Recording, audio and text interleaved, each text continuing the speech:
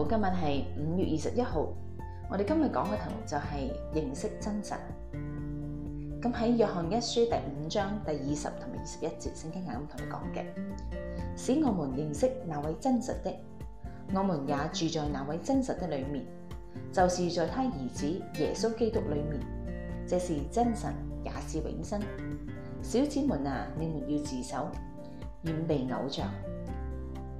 世上渺小的人，對於變幻無常的世事以及自己人生的意義尚不認識，怎能認識至高無上、真實永存的事物呢？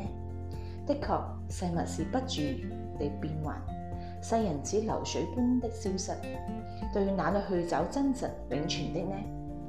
找不到，這個真是太可憐了。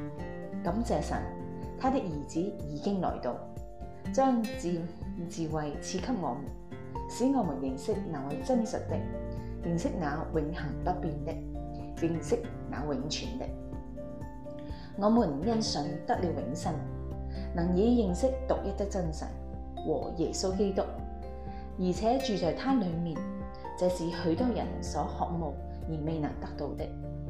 許多人為認識神，尋求真理，走遍天涯海角，訪問多少聖賢哲人，但誰也不能將認識那位真實者的智慧賜給人，也不能使人得到永生。世人只能在蒙昧渺茫之中度短暫的人生。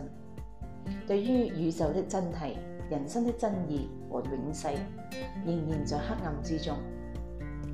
今天基督福音的光、真理的道、聖靈的能力，使信的人眼睛開了，看到那物質世界幕後的那位真實者，並知道他的旨意就是真實同埋真理。只有認識他、信靠、順服他，這是真神，也是永生。